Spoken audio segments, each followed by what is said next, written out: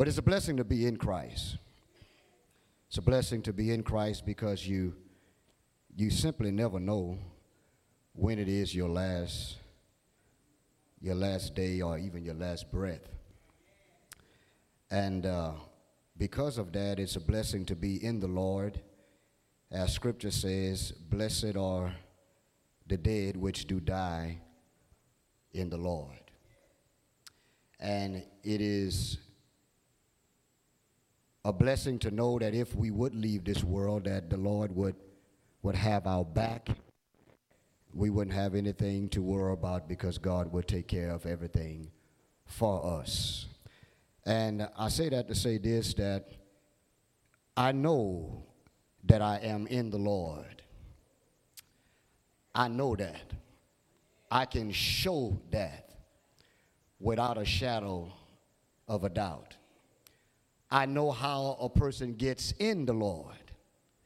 I can show that without a shadow of a doubt. And I want you to know that there are some things in the Scriptures that is somewhat difficult to understand. There are some things that you will not see alike in the Bible. Help me, somebody. But I know this. I know that I'm in the Lord. How do I know? Because the Bible tells me so. And, when I was a younger preacher, and I would have been in a class like this morning, I would have changed my whole sermon around. But because I've gotten older, and I do know that when you talk about certain subject matters in the church, everybody will not all see it the same way. But when it comes to getting in Christ, we better all see it the same way. Because there's only one way to get into Christ, and that is through baptism. I don't care what somebody say, well, you can pray your way in, you can do it. No. I know without a shadow of a doubt that the only way to get in Christ is what? By way of baptism. And so, like I said, if I was 23 when I first started this thing here, this would have been a sermon about the class this morning.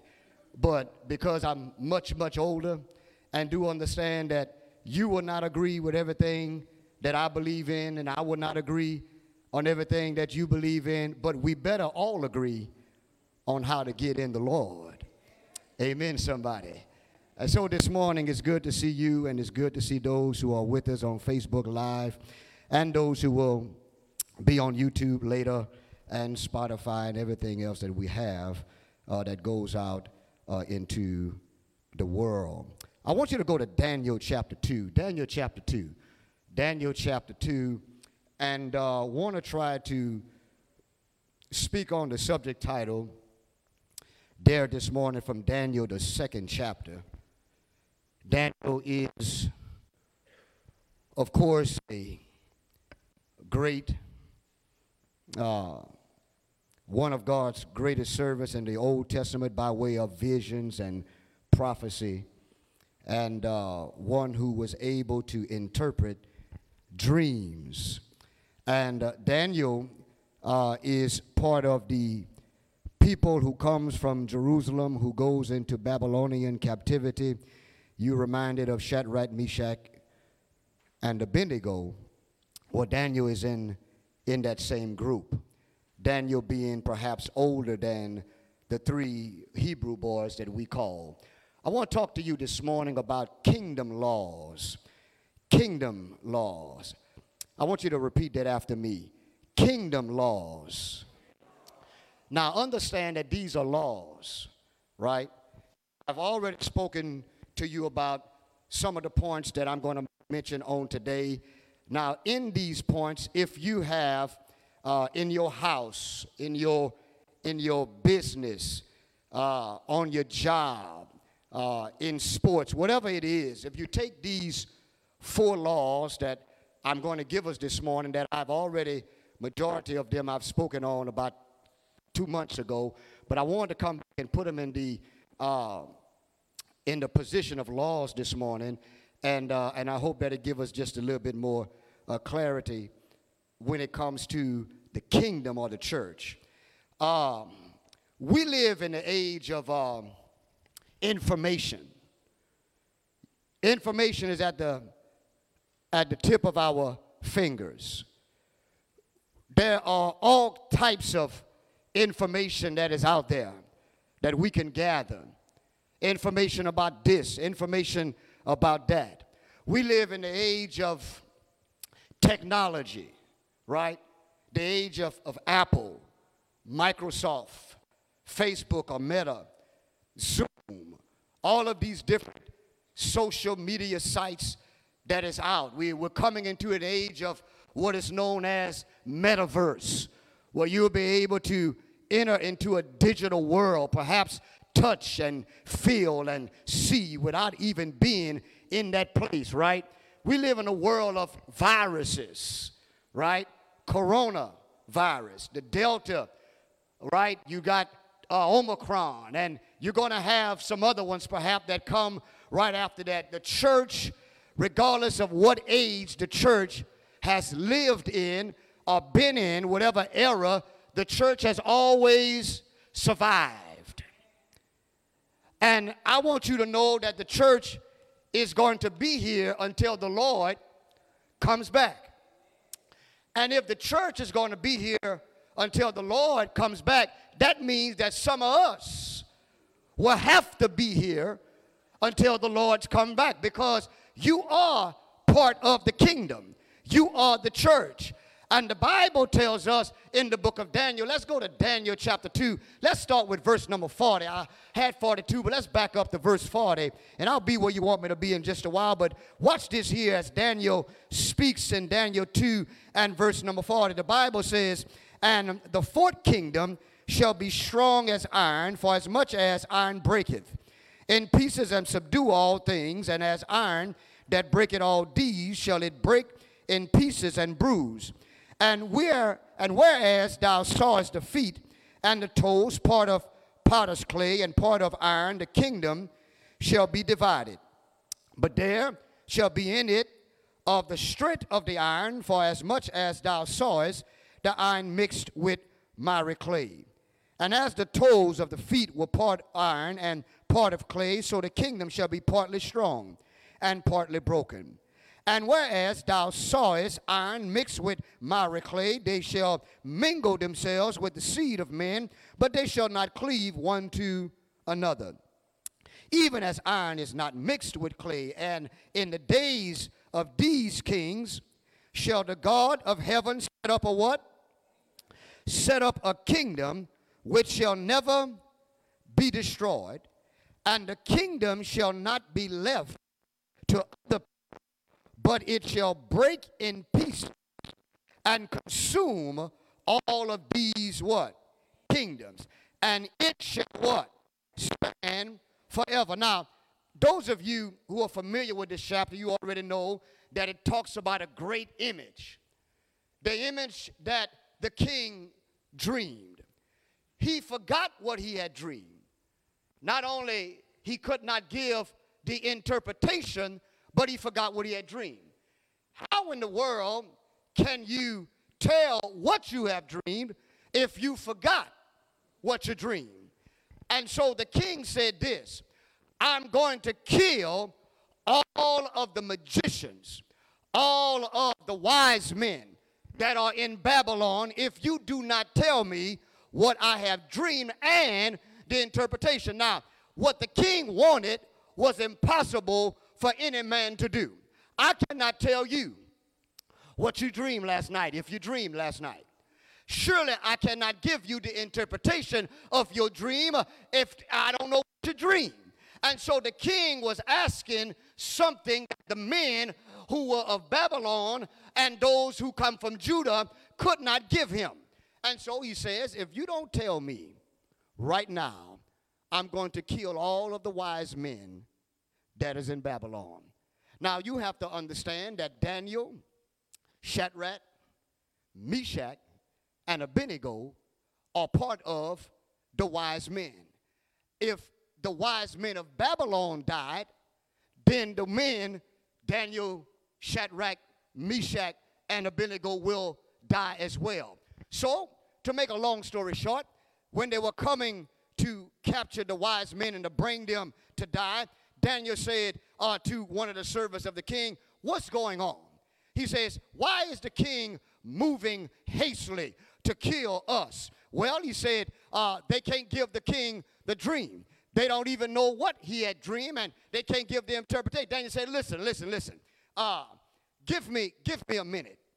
Give me a while. Just hold on. Daniel did this. Daniel went to Shadrach, Meshach, and Abednego. Now, keep in mind, he's among the wise men of Babylon. But he didn't go to the wise men of Babylon. He went to Shadrach, Meshach, and Abednego because they were connected to God. And he asked Shadrach, Meshach, and Abednego, pray to our God. Ask our God to give the dream and the interpretation of the dream. Shadrach, Meshach, and Abednego began to pray. Daniel was brought to the king. He asked the servant, take me before the king. And so he brought him before the king, and Daniel began to tell the king the dream. And even before that, the king says, "Oh, you can tell me what I dream." He says, "Oh no, king." He says, "Only God can give the dream." He says, I don't possess the ability. He says, only God can possess the ability to put in me that I can interpret what you have dreamed. So king, all glory goes to God. So what he does here, he lifts up his God before this mighty king, and he began to tell the king what he dreamt. And that's what the portion I picked up, and it's a great image. And the image is made of iron, and it's made of brass, and it's made of clay. It's a huge image that he sees, and in the text you're going to see something. And the Bible says that there was a hand that cut out, or without hand rather, there was a stone that was cut out of the mountain. And the Bible says that the stone was small. And the stone that was cut out without hands represents now the church. Now, what you need to understand is the Bible, Daniel says, that little stone that was cut out of the mountain without hand, it's going to break into pieces all of these kingdoms. Now, in case you don't know the kingdoms, it is the Babylonian kingdom. It is the Medo-Persian kingdom. It is the Macedonian kingdom. And lastly, it was the Roman kingdom. And the Bible says that in the days of these kings shall the God set up a kingdom that shall never be destroyed. One of the kingdoms had to still be in effect when the Lord's kingdom come into effect. Because it says in the days of these kings shall the God set up a what? A kingdom that shall never be destroyed. Now when you keep reading, I'm just giving you background. When you keep reading, you will understand that the small stone that was cut out without any hands began to grow. And the Bible says that it became a mountain. And the Bible says that the mountain consumed the entire earth. That means that the kingdom of God must spread throughout the entire world. That kingdom is going to bring down every other kingdom. In case you don't know, you're looking at me like you don't. In case you don't know, the church is the strongest kingdom on the face of the earth. It started off small, a stone in the city of Jerusalem. But in time, it began to grow. And the Bible says that Paul and the apostles were able to spread the gospel across this known world. If you ain't shouting this morning, you ought to be shouting on the inside, because you are part of something that will never, ever be destroyed. I don't care if you are in the age of information, the age of technology, the age of viruses. The church ain't going nowhere. And I said all of that to say this, that in the kingdom, God gave us some laws. And I want to go to law number 1. Watch this here. We talked about it not long ago. Watch this here. First point. It's the law of what? What is it? The law of expectation.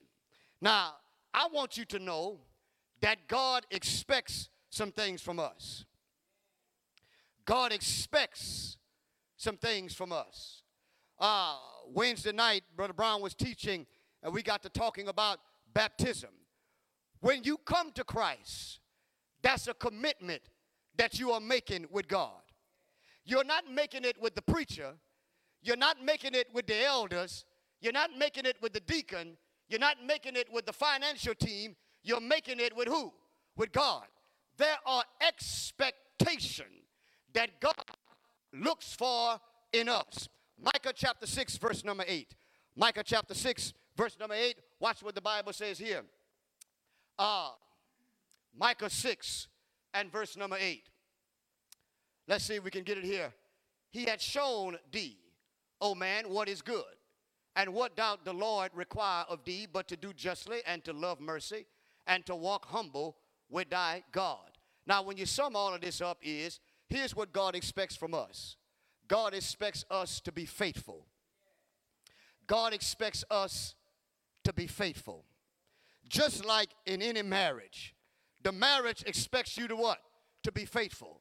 God wants us as members of the Lord's church is to be what? Is to be faithful. And watch this here. Whenever you are faithful to God, God will be faithful to you. He who is faithful to God, God will be faithful to you. Revelation chapter 2, verse number 10, the Bible says this, that you ought to be faithful unto death. Faithful all the way what? Unto death. So God requires us to be what? To be faithful. Now, in saying that, in using the word commitment, oftentimes people misunderstand what this means. There are plenty of people who will commit to a church, but never commit to God. They will commit to a people, but never commit to the people's God. You see, you cannot commit to the church and then all of a sudden you begin to commit to God. That's not how it works. You commit to God.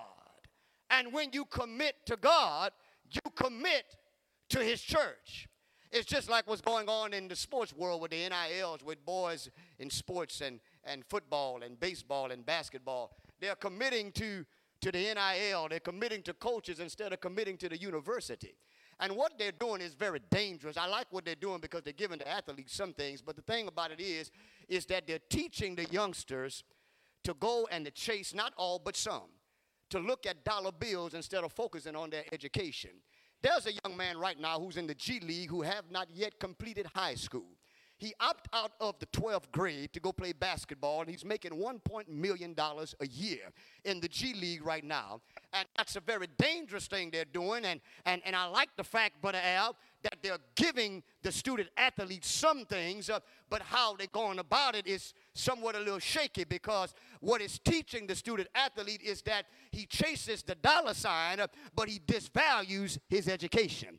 And so when you look at that here, in the spiritual realm, we need to understand that our commitment is to what? Is to God, not to the church. When you commit to God, you will automatically. That making some sense to y'all? When you commit to the Lord, we don't have to go looking for you, because you committed to who? To God. And whenever you commit to God, you will automatically commit to what? To his church. You cannot commit to God and not commit to the church. When you commit to the Father, You commit to his church. And so when he talks about the kingdom, and when you look at kingdom throughout the New Testament, it's the word basileia. Basileia means government, kingdom rule. We are in a government. We are in two governments. We're in the government of the United States of America and the government from heaven. And so we are citizens of two worlds. And what I need us to know today is that our commitment, Sister Gertie, is to God. And when you commit to God, you will commit to individuals. The commitment starts with God. The problem throughout the ages and throughout the decades and years, some people have fell off with the church. You know why? They never ever made the commitment to the Lord. Y'all, there is no stronger commitment that you could commit to than to God. And when you make your commitment to him, just like you talk about marriage, whenever you understand what marriage is, whenever you understand that my commitment is greater to God than the one you're marrying, you're going to go through hell and high water to try to stay married. Because your commitment is to someone greater than whom you are marrying. The commitment, y'all, is to God. That's what the problem lies with a number of people, not y'all, but other places. Number two, watch this here. The law of responsibility. Remember him? The law of responsibility. How you going to have a great church if people don't have responsibilities? Who going to do what? Well, you know, Brother Tahir going to do this, where Brother Young got this, where Brother Shows got that. What about if they're not here? Well, the other guys, they got that. What about if they're not here? Everybody needs to have the same mindset. If I'm trying to build something, Brother Wilson, because he knows something about building. If I'm trying to build something, I'm a contractor. And I have a crew, and I got architects and engineers. I'm trying to erect some type of building. And we're supposed to break ground on a day where all the crew's supposed to be there. Contractor comes out that day, and nobody shows up. He's by himself. Nothing is going to get done because nobody is there. Their responsibility is to be there to build, but they're not there. The law of responsibility, Matthew 16, verse number 24, Jesus says, you must deny yourself. Y'all don't tell nobody it's hard to deny yourself. That literally means to give up self. Put yourself on the shelf. Take another self up. Jesus says deny yourself and what? Take up your cross. Now the cross, y'all, the cross is a burdensome life. You got to take up your cross daily. And he says take up your cross and do what? And follow me. But you can't follow Jesus and you had not denied yourself, because you will not follow through with it because you haven't fully given up yourself. You cannot walk with the Lord and walk with yourself. You cannot be married to God and married to yourself. You have to lose yourself. You have to give up yourself. So he says, then said Jesus unto his disciples, if any man will come after me, let him deny himself and take up his cross and what? Follow me. In every burden, there's a blessing if you carry it through. In every burden, there's a blessing if you carry it through. Matthew chapter 28, you don't have to go there. Jesus says, go ye into the world and teach all nations, baptizing them in the Father, in the name of the Son, and the Holy Spirit, teaching them to observe all things whatsoever I've commanded you, and lo, I'm with you always, even until the end of the age. Well, that's a responsibility. The responsibility to spread the gospel is upon who? The church. If you don't do it, who will? That's a great responsibility, right? Acts chapter 2, verse number 42, the Bible says there, and they continued steadfastly in breaking of bread, in fellowship, in prayer. All of those things took place, right, in the early church and still does today. Those are responsibilities. Acts 20 and verse 7, upon the first day of the week, when the disciples came together to what? Break bread. I want you to understand those are responsibilities.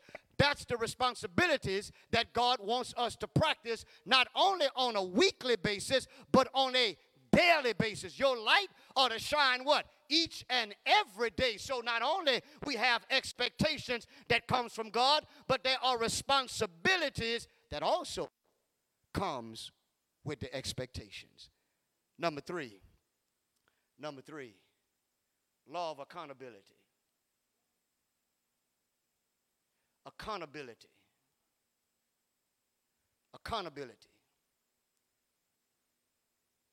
Every Christian at some point should practice self-accountability.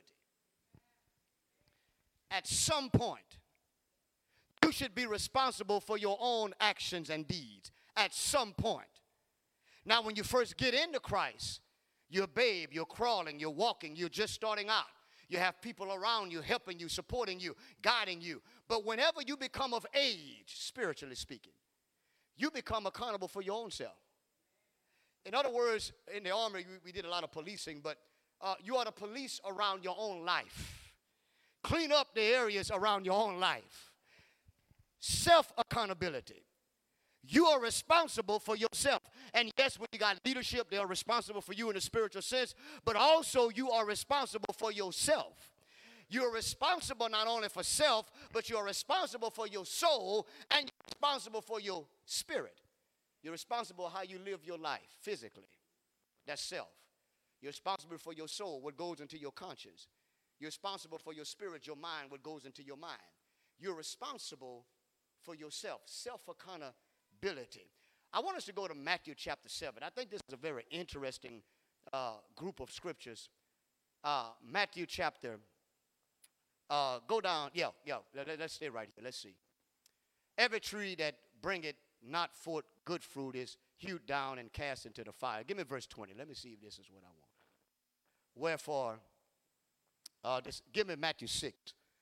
Give me Matthew 6. 6 and 19. Let's see what he says. 6 and 19. Lay not up for yourselves treasures upon the earth, where moth and rust doth corrupt, and where thieves break through and steal. Verse 20. But lay up for yourselves treasures in what? In heaven, where neither moth nor rust doth corrupt, and where thieves do not break through, nor what? Nor steal. I want you to understand is, it's very difficult to try to separate the things of the world and the spiritual things. Sometimes the things of the world perhaps hold to us more than the things of the spiritual world. But that's left upon you and me to deal with those things, to fight our way through those things. There's a verse in the Bible that talks about, I call it 4 sad words, where Jesus will say to some people, I never knew you. Those are 4 sad words. When it comes down to accountability, it doesn't fall on anybody else, but it falls directly on you. Watch this in 2 Corinthians 5, verse number 10. 2 Corinthians chapter 5 and verse 10. Watch what the Bible says here, 2 Corinthians 5 and 10. For we must all appear before the judgment seat of Christ, that everyone may receive the things done in his body according to that he had done, whether it be good or whether it be bad. Now, everything you done, and watch this here, you don't even remember everything you done. Your mind is not that vast to be able to retain every single thing that you have done good or done bad. But here's the thing. All of us have done some good things in life. But there's the other side too. We have done some bad things in life. And I like what God does, because God said, I'm going to take your good and I'm going to take your bad, and I'm going to judge your good and I'm going to judge your bad. In other words, nobody is going to escape what you did down here on the face of the earth. And when God says, well, Jesus rather, I never knew you. You know, some people in judgment who say, Lord, you know, but I was in church every Sunday morning. You know, there are going to be some people who are going to say, Lord, but I was baptized. You know, there are going to be some people in judgment who are going to say, Lord, but I gave every Sunday. But don't you know just because you're in church every Sunday does not make you saved? Just because you take the Lord's Supper does not mean you're saved. Just because you give what you give on Sunday does not mean you're saved. You got to practice, you got to do, you got to live up to the Word of God each and every day that you have in your life. And I'm telling you, there are going to be some people who are going to stand before the Lord in judgment thinking that they're going to get in, but he'll say, I never. Not I forgot about you. Not I used to know you, but I never knew you. Point number 4. Not only the law of expectation, responsibility, and accountability, but the law of availability. The greatest ability, someone said, is availability. Because if you ain't available,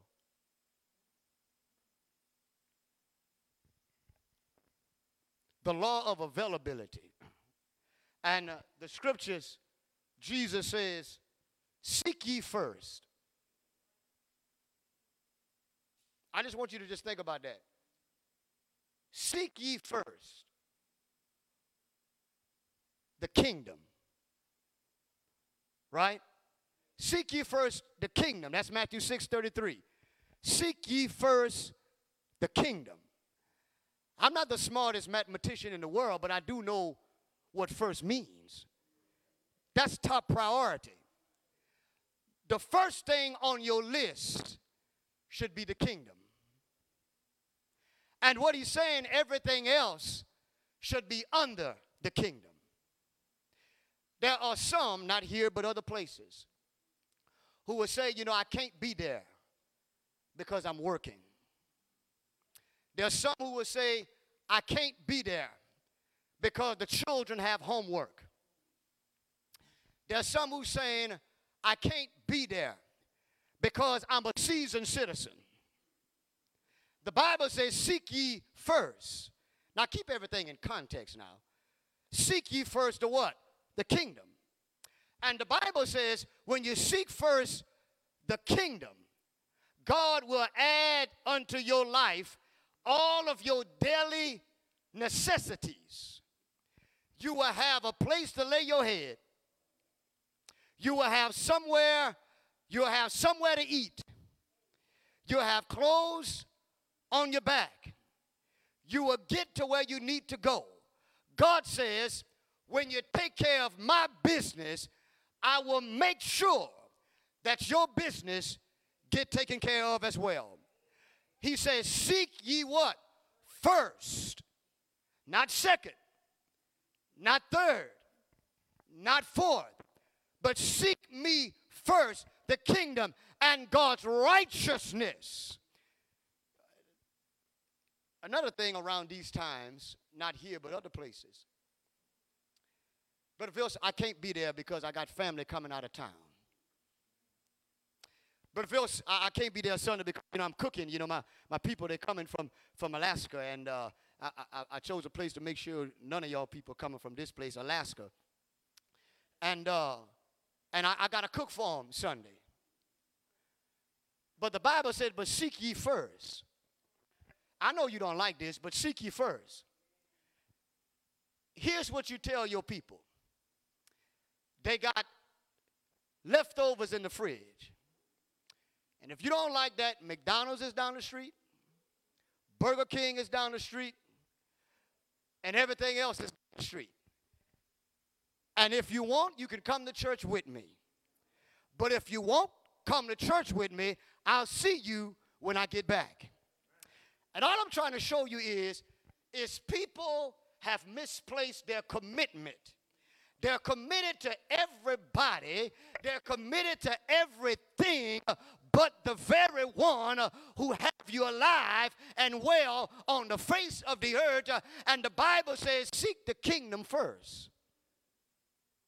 I want you to know there are going to be some people, when you get to judgment, who have put God on the back burner, but who are going to want God to make them top priority in the judgment.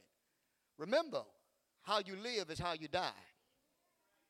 It's no changing once you get in the grave. How you live your life on top of the earth is how you're going to close your eyes. And how you close your eyes is how you're going to open your eyes on the other side. Church, God expects us to be faithful no matter what. There are responsibilities that need to be carried out. You need to be accountable for your soul. We shouldn't have to tell you you're wrong. You should be able to look at God's word and say, I'm wrong and I need to repent. You need to be available because there are things that need to be done in the kingdom of God. And if the church don't do it, then no one will. To our men, be Christian men. Hello, brothers. Be Christian men. To our men, be Christian husbands. To our men, be Christian fathers. To our men, be committed to God. Be a servant to God. To our men, be humble. To our sisters, be Christian women. To our sisters, be Christian wives. To our sisters, be Christian mothers. Be an example for your children. To our sisters, be servants of the Lord. It makes no difference of who don't want to get it done, but to you, make sure that when you die, God can say, thy good and faithful servant, you have been rulers over few, but I'll make you rulers over many. Be faithful to God. To our young people, be wise in your decision making. To our teenagers and children, obey your parents. Obey your parents. Trust the guidance of your mother and your father.